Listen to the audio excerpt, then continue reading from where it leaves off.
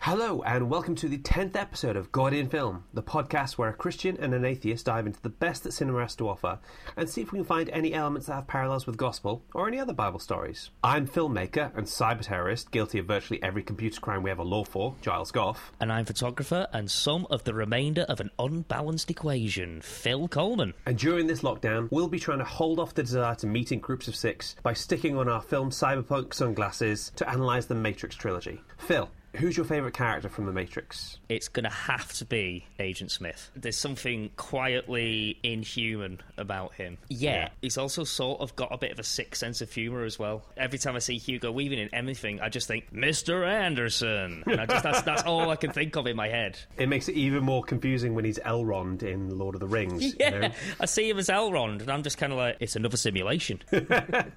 For me, it always has to be Morpheus. He's cool, he's measured, he's zealous, he's unflappable. He has the kind of faith I want. He can appeal to people who have different beliefs to him, but there's nothing that changes his views, and I just think he's so fantastic. He's just so staunch in his beliefs. That is admirable. Absolutely. Without further ado, let's hear Phil's facts. The Matrix is a 1999 science fiction action film, written and directed by the Wachowskis. It stars Keanu Reeves, Lawrence Fishburne, Carrie-Anne Moss, Hugo Weaving, and Joe Pantoliano in the first installment of the Matrix franchise. It depicts a dystopian future in which humanity is unknowingly trapped inside a simulated reality, the Matrix, created by intelligent machines to distract humans whilst using their bodies as an energy source. When computer programmer Thomas Anderson, under the hacker alias of Neo, uncovers the truth, he is drawn into a rebellion against the machines, along with other people who have been freed from the Matrix. Legendary Hong Kong stunt coordinator Wu Ping Yuen initially refused to work on the film. Even after receiving the script, which he liked, he hoped that by asking for an exorbitant fee, it would turn off the Wachowskis. It didn't. He next formulated what he considered an impossible request. He said that he'd agree only if he had complete control of the fight and that he trained the actors for 4 months before they shoot.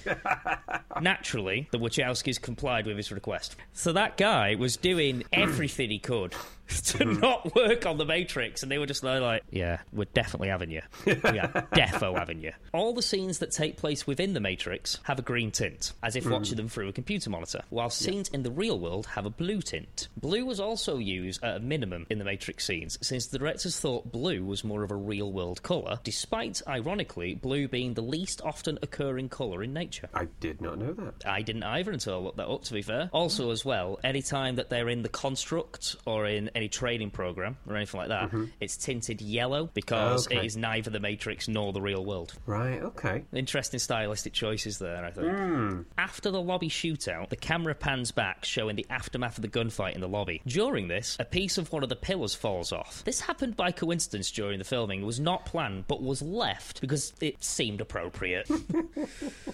According to costume designer Kim Barrett, Trinity's costume was made with cheap PVC because of the much tighter budget. Similarly, Neo's coat wasn't actually a very expensive fabric. It was a wool blend purchased for $3 a yard. So that means you could get a wool blend for $3 a yard, Giles, patron saint of jackets, and make your own. Good to know. When Neo gets in the car with Trinity for the first time, Switch refers to him as Copper Top. Copper Top is a slang for the Duracell battery, which is the battery Morpheus shows to Neo as he explains how the human race became an energy source. Oh, brilliant. I was wondering about that. I never understood that line until I read that, and I was like, mind blown.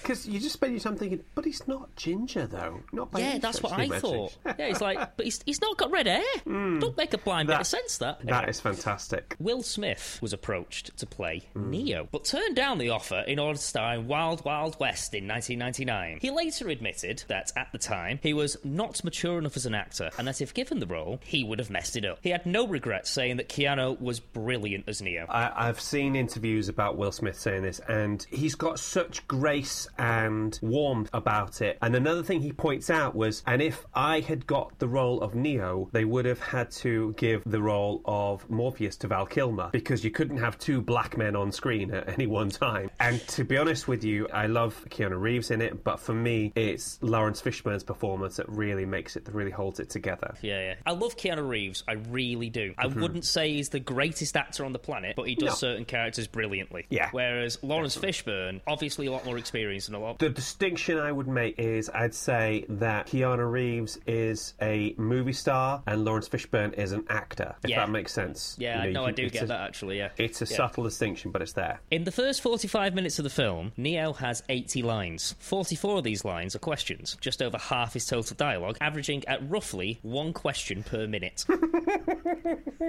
I just imagine him just being like, what? You know? Whoa. Numerous sets of identical twins were cast as extras in The Woman in Red scene, in which Morpheus takes Neo through a computer simulation of the Matrix to create the illusion of a repeating program. For example, the tall man with slick back hair and sunglasses in the opening shot is seen a few seconds later as a police officer writing a parking ticket. Oh, wow. So apparently they just got loads of twins in just to make it look as if it's like repeating pieces of code. Like Mouse has used the same code and did a copy and paste several times. Yeah. I think that's, basically, that's brilliant. For Keanu Reeves' scenes set in the Matrix at the start of the film, his costumes were deliberately shabby and ill-fitting to suggest Thomas Anderson's feeling of not quite fitting into the world. The actors and actresses of the film were required to be able to understand and explain the Matrix. Simulacra and simulation was required reading for most of the principal cast and crew. Sorry, that's a key postmodern text, isn't it? I believe so, yeah, and also it is featured in the film. That scene where that guy comes to get that piece of code off him and he calls him his own personal Jesus Christ. He hides all of his stuff in a copy of it. Oh, fantastic. Basically, it's the idea that a simulation or a copy of something can become sort of more real to us than the original thing, if you like. It's a key thing. You can find references to it in Blade Runner and Matrix and all manner of other texts. Absolutely applies to this film as well. Yeah. Keanu Reeves stated that the Wachowskis had him read Simulacra and Simulation, Out of Control, and Evolutionary Psychology even before they opened up the script, and eventually he was able to explain all the philosophical nuances involved. Carrie-Anne Moss commented that she had difficulty with this process. I can imagine so. Yeah, that's fair. No, that is brilliant, though. I think that's a key thing that we've learned with filmmaking is you've got to make sure that everybody is on the same journey as you. Everybody is singing from the same hymn sheet and they understand what you're after. I mean, I have never set quite a hefty required reading for any of my films, but that's a really nice touch. Yeah, no, I like the fact that they wanted everyone to be on the same page, almost literally, and I think that's quite interesting. In the combat training program before Neo starts his furious attacks on Morpheus, he rubs his nose with his thumb and finger, similar to a mannerism of Bruce Lee before he attacks his opponents. The move was improvised by Reeves. In the early stages of developing what was to become the famous bullet time sequence, visual effects supervisor John Gator and director of photography Bill Polk constructed many gimbals and dollies in the hope of creating the effect the old-fashioned way. The original dolly they created for the camera would be led around the action at a tremendous speed, but after many failed tests and many broken dollies, they adopted for computer graphics, which meant writing an entirely new program for the effect. However, the bullet time sequence does use one very old-fashioned technique, still photography. Yeah. I remember watching a documentary about the way they did it, and they've got all those cameras that just go around in a big arc around. I was just fascinated by it. That's amazing. Well, thank you for those, Phil. I really appreciated them. No now, problem. to talk to us about Plato's Cave and all things philosophical, I am very excited to introduce our special guest, who I had such a great time talking to earlier this week. Hi, I'm Natalie Austin, a teacher from Kidderminster. I'm a psychology teacher by training, but kind of fell into teaching religious studies 8 years ago. I'm also a keen amateur philosopher and a Matrix fangirl. Natalie, it is an absolute privilege to finally have you on the podcast. I'm so excited too. Awesome sauce. So, what elements of philosophy can we find in the Matrix trilogy? For many people, myself included, the Matrix was kind of their introduction to philosophy. So one of the key philosophical philosophical questions at the heart of at least the first Matrix film is, what is reality? I'm probably not alone in having come out of the first movie thinking, firstly, it is absolutely imperative that I buy a leather trench coat.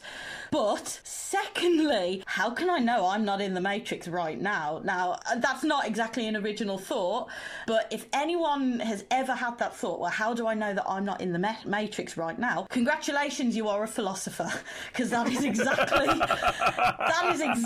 what philosophers do. So the Wachowskis, they're not the first to pose this question, but you can argue the way in which they did pose it was the coolest and the most accessible. You know, classical philosophy is, you know, there's not enough gun battles, to be honest. I could not agree more. Yeah, you know, Plato's Republic, no fight scenes at all. Yeah, I mean, Aristotle's chase scenes are brilliant, but really that's all he's got. You know? Exactly.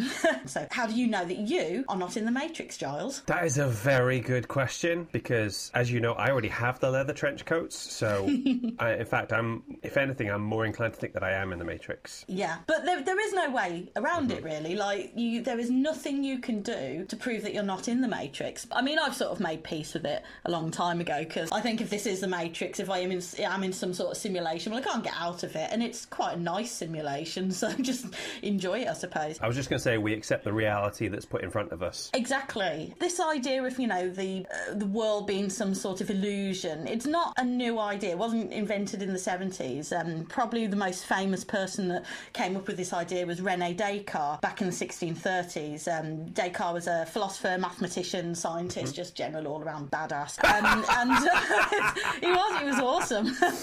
I think that says more about your relationship with philosophy than anything else. Philosophers are like, they're warriors of the mind. And he argued that the only thing that you can be certain of is that your mind exists, because everything else could be illusion. But if there is a mind that is thinking about whether things are an illusion, then you know that mind exists. And he was summed up in his famous phrase, cogito ergo sum, I think, therefore I am. So, you know, nothing else might be real, but you know at least one thing, that your mind exists. Your body might not exist, but your mind exists. Okay. And so that was kind of like the most famous version of that thought. Another question for you. Are you familiar with Plato's allegory of the cave? I am, but I always love to hear you tell it. So Plato was a Greek philosopher. He lived about 400 years BC. And this is probably one of his most famous works. Anyone who knows the word Plato may know about the allegory of the cave. Mm-hmm. So in this famous allegory, he described a group of prisoners who had lived their entire lives chained up in a cave facing a wall. These people spend their lives watching the shadows moving on the wall. These are shadows cast by people and objects moving past the entrance of the cave. Now, for the people in the cave, the shadows are all they know. And to them, the shadows are their reality. They have no idea that there is a world outside. One day, a prisoner escapes from the cave, and he is able for the first time in his life to perceive true reality. You might start seeing some similarities here to the Matrix. Mm-hmm. He can see that the shapes that he had thought were his reality are just shadows cast by the real world. And now he understands the real world, he would be unable to return to the cave and be content with the world of shadows. Also, if this prisoner were then to go back into the cave and try to explain the real world to the prisoner still inside, they would find his descriptions incomprehensible. I mean, how do you explain sunlight to someone who's lived in darkness? Plato argues that once the prisoner has seen the real world, they would feel compelled to rescue others from the cave and to bring them out into the light. But some of the prisoners inside the cave may fight and resist anyone who tries to take them from the cave. To them, the shadows are their reality, and they would resist someone trying to take them away from that. So Plato originally intended this allegory to be representing the role of the philosopher. So the philosopher is the person who is able to escape from the cave and see the real world of pure fact and pure logic. Obviously, the hero of Plato's story is going to be a philosopher because he was the philosopher.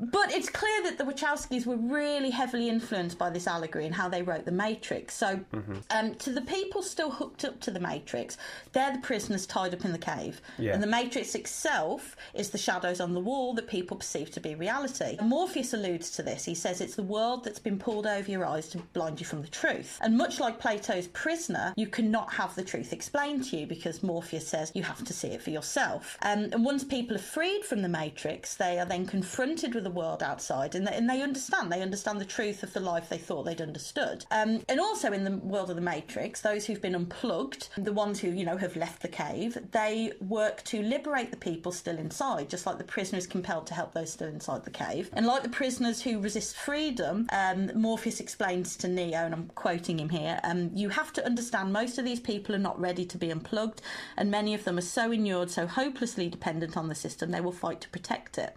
And we also see in Cypher the situation of the prisoner who is unable to return to life in the cave. So Cypher has left the cave, he's seen the real world, he took the red pill, and now he's cursed with that knowledge. And the only way you could return to a happy cave existence is to have all your knowledge of the real world erased.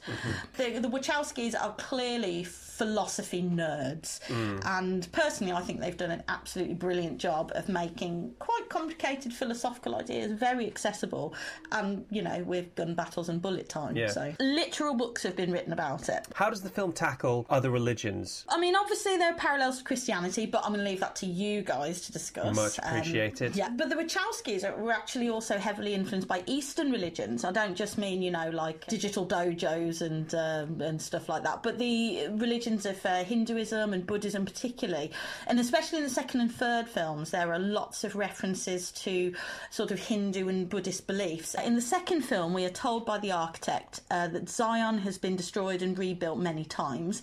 Now in Hinduism you're probably familiar with the concept of reincarnation, that you live, you're born, you live, you die, and then your soul is reincarnated into another body, and you're born, you live, you die again. Many Hindus also believe that a similar cycle happens to the universe, that we are actually living in a cycle of universes that are created, exist, and then are destroyed and then recreated. So each universe starts off harmonious but then gradually declines to the point where it needs to be renewed. And there are three gods who are responsible for this cycle, and they're referred to as the Trimurti. There's Brahma, who's the creator, Vishnu the preserver, and Shiva the destroyer. One academic article I read suggested that these three gods are actually represented in the Matrix by the Indian family that are waiting at the train station in the last film. Wow. Because their names and the descriptions of the characters do seem to map onto the Trimurti. So, for example, the dad, I think, is called Rama, and Rama is the name of an avatar, an incarnation of Vishnu,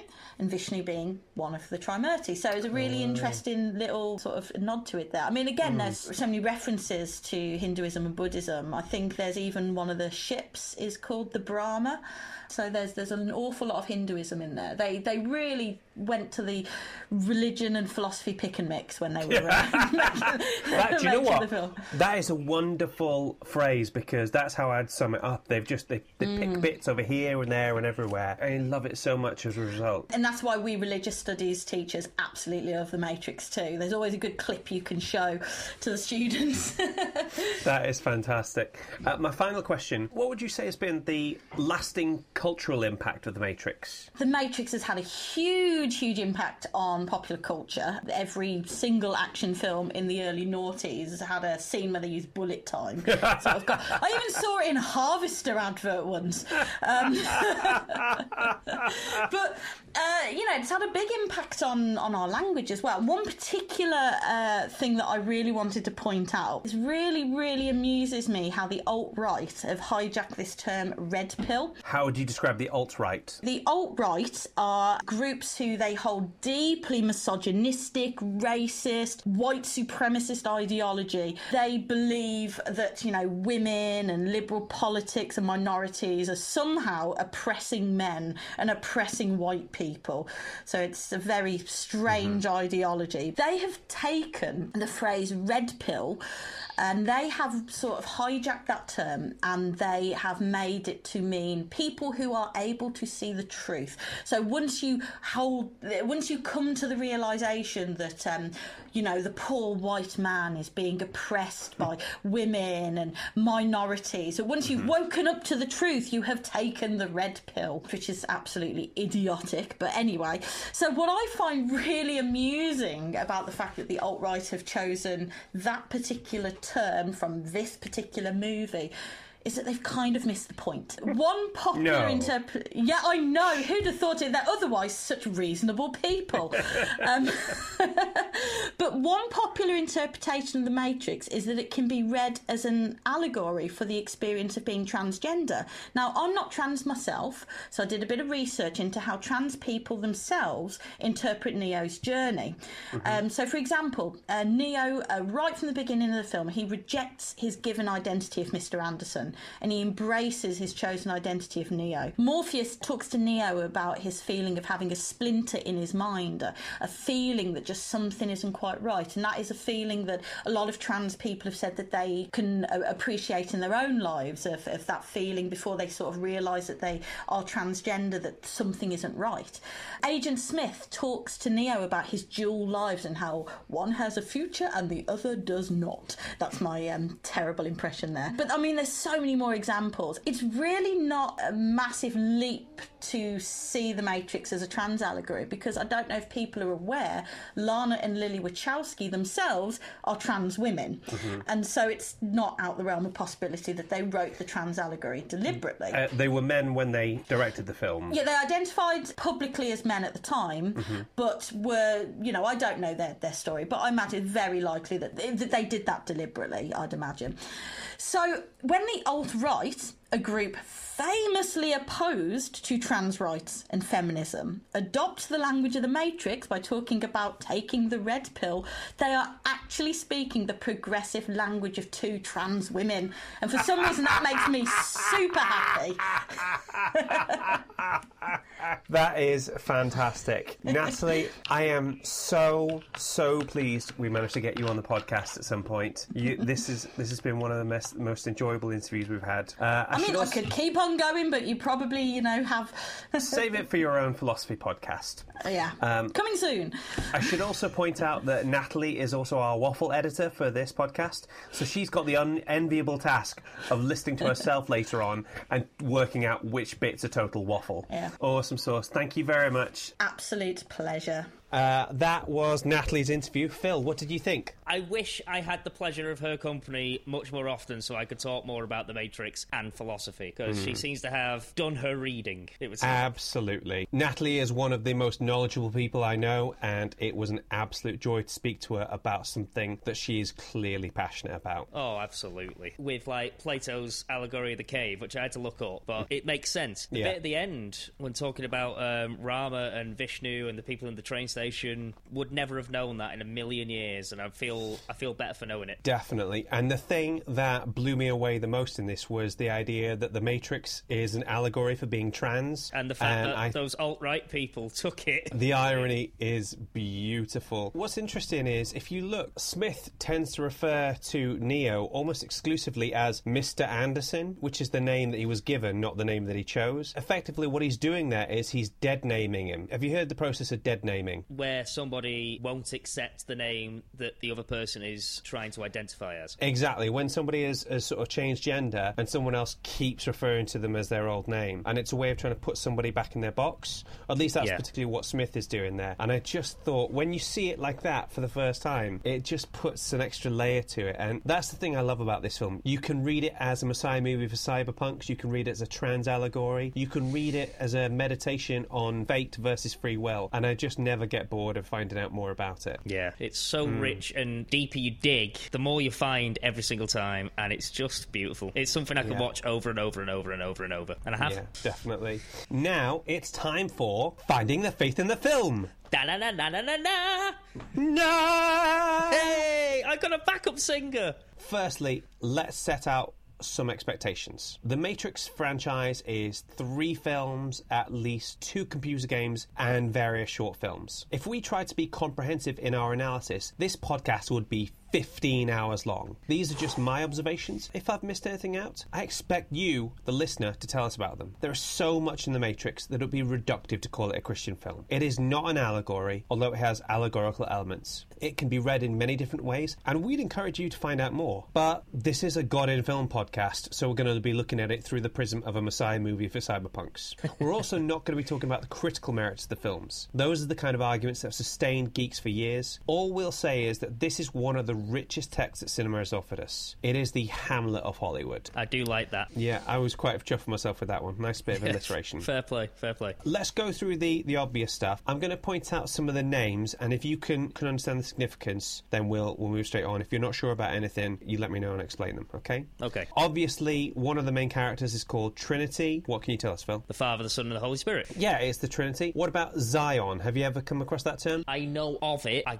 think it might be a prophet of some kind, but I'm not sure. Less of a prophet and more of a place. So, in Old Testament times, Zion was a synonym for Jerusalem, the idea of a holy city. And it sort of, in the New Testament, it went on to transform its meaning to become something like a heavenly Jerusalem. Zion could be seen in some contexts as almost a reference to heaven. It's a place where God rules and everything is as it should be. Oh, I see. I think maybe what I got mixed up with was Sion. Yeah, as in the last Sion. Yeah. There are things that we saw in the 20th century about the Zionist movement, and that became about the idea of having Jewish people return to the Holy Land. That is a whole other topic, and we will absolutely not be getting into that discussion here. What about the Nebuchadnezzar? I remember looking this up years ago. I think it's the name of a king.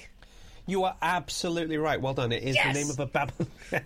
I'm so pleased with myself. Nebuchadnezzar II was a Babylonian king. He conquered Jerusalem. At least if I'm thinking of the right king. He took the Jewish people out of Israel and made them slaves. And he's featured quite heavily in the book of Daniel. I don't know if you're familiar with that one at all. I'm not. But the book, The Matrix in Philosophy, states that the Nebuchadnezzar's name is symbolically important, as the ancient king has a dream he can't remember but keeps searching for an answer. So this is obviously similar to how Neo continues to search for an answer to his vague but persistent questions about the Matrix. Oh yeah, that makes sense. Like being late at night on his computer and that. Exactly. And I knew the Nebuchadnezzar was significant, but I couldn't pin down why exactly, so I really enjoyed that. That's cool. The Nebuchadnezzar's nameplate, you see it briefly in the first film. It's obviously the Nebuchadnezzar's a hover ship, and the nameplate we see briefly in the film is Mark III, number 11, made in the USA, year 2069. You could read that as Mark chapter 3, verse 11, in which case it writes, "An unclean spirit, when they saw him, fell down before him and cried, 'Thou art the Son of God.'" Now, in some ways, Morpheus parallels a gospel writer because he's delivering news of the Saviour.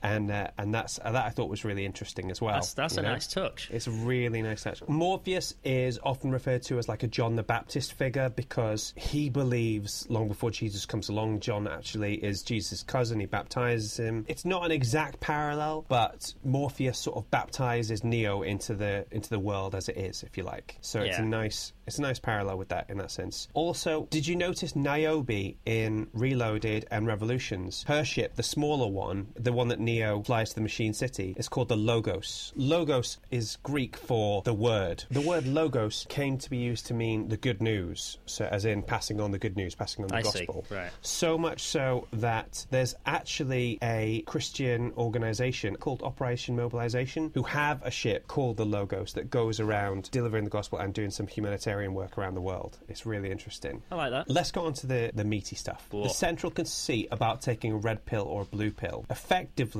it's a really nice way to sum up the idea of making a choice. There's that really nice line. Unfortunately, no one can be told what the Matrix is. You have to see it for yourself. Similarly, I can't make you believe in God and Jesus and everything else. I can only show you the way. And I thought that was really nice because it links in this idea of choice and Christianity sort of coming together quite a lot. And we've talked about the importance of choice before. Again, like I've said a couple of times, like you've got to be motivated by your own choice. You've got to make that decision before you can actually be believing what you want to do. You've got to have made the decision first. Absolutely. And I want to talk briefly about the idea of like different models of church. So Phil, what does church mean to you? Church for me can mean two different things really. Like one of it is literally sort of like the building, but also I think church has got a lot to do with a community, a group of people all believing the same thing, all following the same beliefs and ideals and guidelines. You've hit the nail on the head there in some ways. So in modern society, the church can be seen as different things. So to its critics, it's this massive monolithic institution bordering on the edge of irrelevance. To its congregation, it can be our main source of community and belonging. And to the world at large, it can serve as a fantastic humanitarian organisation. Yeah. Similarly, the church is referred to in different ways in the Bible. In Colossians, they use the metaphor of a body. In Ephesians, it's referred to as the bride of Christ, because the idea is we're going to be with Christ forever. I've always thought it's a slightly clumsy metaphor. For a bloke, it's a little bit of an odd one to get your head round. But then again, there's women in church who have to refer to being brothers in Christ, which is always a bit clunky. In 1 Timothy, it's referred to as a family. But in 2 Corinthians 10:3-5, we're referred to as an army. I'll give you the quote. "For though we live in the world, we do not wage war as the world does. The weapons we fight with are not the weapons of the world. On the contrary, they have divine power to demolish strongholds. We demolish arguments and every pretension that sets itself up against the knowledge of God. And we take captive every thought to make it obedient to Christ." That's a lot more organised and slightly a lot more aggressive than I consider Christians. You know what I mean, sir? Yeah, and this is the point I'm getting to, is that there are different models of Christianity. There are different ways of looking at it. Some take it quite extreme down that army aspect by things like the Salvation Army, where they all have sort of uniforms and ranks and all the rest of it. And whilst I wouldn't go that far, the metaphor works quite nicely, that we're all people working towards something. I tend to think of my church as my forward operating base. It's where I've been stationed for this time in my life, you know? I like that. That's a nice little... My senior pastor is a bit like my captain. You'll sort of do what they ask you to do. Sometimes very flipping grudgingly, I hasten to add, but you still sort of do it, you know? It's your duty. And exactly. And if you think about it, the way the military works in the Matrix is kind of a similar thing. It's this sort of model where people are recruited one by one. It's based not on merit but belief. Each crew operates slightly differently with varying degrees of deference to their captains. Yeah. And the goal is absolutely the same, the salvation of humanity. And whilst I like that now, at 16 years old, I absolutely loved that. That sense of being part of an army working towards something has always been very appealing. And the important thing is to make sure that if you do think of your church as an army, then you have to be very clear what the enemy is and that it's not people. How do I even put this? The enemy is... It's like denouncing Christ, basically. Yeah. That's kind of the enemy. It's not literally kind of like, you don't believe in Christ, so I'm going to hit you. You know, it's not, exactly. Not that. And that is the problem we've had to deal with, that people have misinterpreted what God is after. He's not interested in you killing people for him. Doesn't get him anywhere, you know? No, I don't get anyone anywhere, so... Exactly. So if we fast forward to the end of the first Matrix film, we've got Neo's death and resurrection, where Neo dies in the corridor, and it's traumatic. He clearly has nightmares about it afterwards, and heading up to that point, there's no clue that he would survive it. After this, though, he has powers unlike anything he's had before, and this is kind of reminiscent of Jesus after his resurrection. There's several references in the Gospels of Jesus being different. He tells Mary Magdalene at one point, "Don't touch me," and obviously he's able to appear to people at different places who are miles apart and all the rest of it. And obviously the last thing that happens is that Jesus ascends into heaven. This has parallels with Neo flying at the end of the Matrix. So I just thought that was a really nice parallel there. I always thought, when I heard that Jesus was ascending into heaven, I genuinely always thought he just kind of went straight into the air, and I was just like, wow, that's amazing. I bet that makes the commute really easy, you know? I'm going to also jump massively ahead to the end of Revolutions. It's when Neo goes to the Machine City. Yeah. And can you remember what he does when he gets there? He talks to the leader of the Machine City, and his name is Deus Ex Machina, the babyface thing. Really? I didn't know there was a name for that. That name doesn't appear in the script, does it? Oh, sorry, it doesn't appear on screen. I don't think it appears in the film, no. I think it came from, like, concept art, but I think in the script it was probably named that way. I'll have to look that up, though. So when Neo goes into the Machine City, he meets the, for want of a better word, leader of the machines, and it's the giant baby and the spiky glowing ball thing. And crucially, he asks for peace. Now, this is an absolute game changer. It's not what we're expecting, and it's not what we've had any clues that it's going to happen. Also, it's not the sort of thing that happens traditionally in a big budget blockbuster.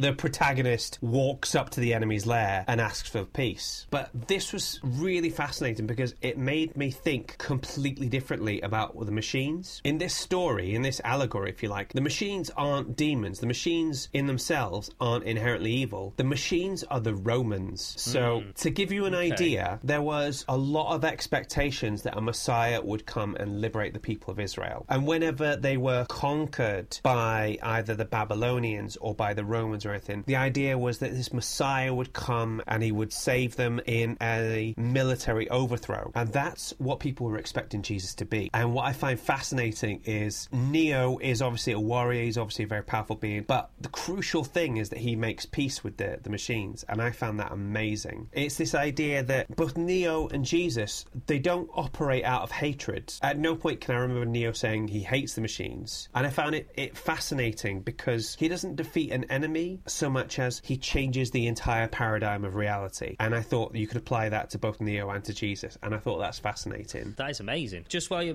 saying that, I just wanted to add a little extra layer. In the Animatrix, specifically, the sort of backstory between the humans and the machines in a very sort of diluted fashion is that the humans created the machines, subjugated the machines, and then the machines decided, you know what, actually, I'm done with this. They basically started a war, blacked out the sky because they were all dependent on solar power. If you remember, the humans black out the sky because the machines are dependent on solar power at that point. Yeah. And that's why they basically just go, right, well, we'll use you as batteries then, kind of thing. It's a weird parallel because the less conquerors, they're more sort of oppressed beings that were trying to overthrow their sort of like oppressors. Yeah. This whole parallel, the idea that the machines aren't inherently evil, that people can work together with them. Yeah. As we see with the Oracle, who's obviously a machine program in herself. And it just made me think about how it's more powerful to defend something you love than to destroy something you hate. And that has been sticking with me for most of the day.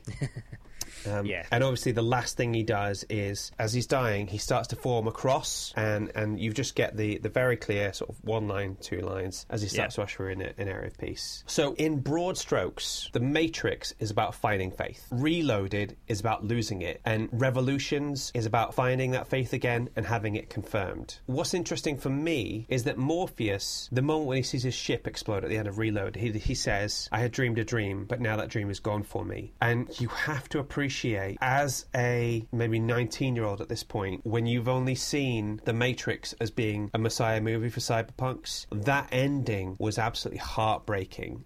For me, it is one of the most intense endings, up there with Empire Strikes Back. You know, if you think about it, the big twist in Empire is that Darth Vader's his dad. The big twist in Reloaded is that the One and the entire concept of the One is another form of control, and there's nothing to hope for whatsoever, and we should all just give up now, which I feel is a bigger twist. I remember all the critical reception of that, and everyone was just like, you what? How can you possibly take this away from us? You know? Yeah, so it's not so much that it's a bad story, it's more that just it hits you so hard, and as a result, it can hit you really hard to then lift you up later on for Revolutions. He's absolutely bereft at that point, and he feels like everything he's believed is a lie. But the thing I find interesting is he keeps on fighting. He doesn't just sort of give up, and for me, it felt like a reminder, a universal reminder for everyone that we should keep on fighting, even when it seems hopeless. And at this particular time in history, that has never been more prevalent in my lifetime. I completely agree. There are evil forces out there, and they're among us, and they are us, and we've got to have the strength together, whether you are religious or not, to just help out the common person. Absolutely. That is the end of our Finding the Faith in the Film section. So I always knew that there was a lot of sort of religious parallels in this film and in the franchise as a whole. It's nice to get a little bit of extra seasoning added on top in terms of context, you know, like I quite enjoy that. Nice to kind of get into the nitty-gritty on it on some parts. Absolutely, isn't it? You know? yeah. I find it fascinating. I really do. Really nice to do a deep dive. Speaking of deep dives, we had a review came in from Pete Last on Apple Podcasts. Oh, yes. Who said, Giles and Phil do a really good job in this entertaining, well-paced and thought-provoking podcast. Too many people think about the links between theology and culture, overcomplicate things to such an extent comment that they often disappear up their own extremities. These two are clearly good mates, and the discussions they have are interesting and down to earth. Give it a listen, which absolutely made me smile. Thank you so much. That really made my day when I read that. In terms of shameless plug, we're still looking for volunteers to be part of our test audience for our film Reset. Yep. So if you like sci-fi with a heart and you've got 20 minutes to watch a film and fill out a questionnaire, please do get in contact with us via all the usual social channels, Instagram, Twitter, Facebook, whatever works for you. Carrier pigeon with a scroll. The scrolls work really well. The last thing to say is that this is the last episode of this series, mainly because I've got to go off and be a dad. Hey! My son is... I'm so happy for you, Giles. My son is due to arrive in a few weeks' time, and I am reliably informed that babies can be quite time-consuming. We originally planned this as a limited series of 10 episodes, but we've had such a good response that we hope at some point in the future to do a second series. So, if you'd like to hear more, or have any suggestions about what episodes you'd like us to do, please give us a shout out on the socials. All that's left to say is, on behalf of myself and Phil, a big thank you to everyone who has been a guest on the show, every person who has left us a review, and every person who has listened to one or more of our episodes. We really appreciate you guys. We're really enjoying doing this during lockdown, and it's given me something to look forward to, and it's helped me to engage my brain at a time when you could just be idle. So Absolutely. I've got to say thank you to Giles specifically. So thanks for that. And I couldn't have done this without you. Anyway, that's enough of that. Thank you guys, and we'll see you sometime soon. Bye. See you in the future. Bye-bye. God in Film is hosted and created by Giles Goff and Phil Coleman. Mixing by Phil, editing by Giles. Our logo was designed by Julie Walsh, and our theme tune was composed by Rick Lee. Fact-checking by Christina Stannard-Good. Waffle editing by Natalie Austin. Tech support from Claire Goff, and our intern is George Allen. God in Film is a DAS production. Please rate and review, unless it's a 1-star, in which case, take the ship and head up to broadcast depth. Meet Phil at the rendezvous point and rant at him there, but beware, the tunnels are crawling with sentinels, so have your EMP ready to go. Good luck.